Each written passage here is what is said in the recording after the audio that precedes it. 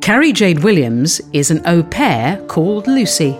She was caring, she was compassionate.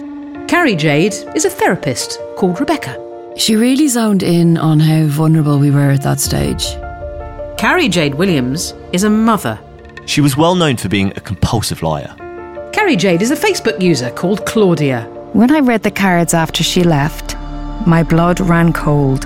Carrie Jade is a woman on the run. She was reported missing on Saturday the 28th of September. We are becoming increasingly concerned. Carrie Jade does not exist. I have a secret addiction, not to drugs or drink. There's no rehab for a girl who spends all her time online. I'm Sue Perkins, and you're listening to Carrie Jade Does Not Exist, a podcast about how one woman who took on over 6 different identities infiltrated the lives of vulnerable people, lied her way into gaining their trust, and built up a picture-perfect persona until she got tangled up in her own web of lies. Your new favourite true crime podcast is Carrie Jade Does Not Exist. Every episode is available now.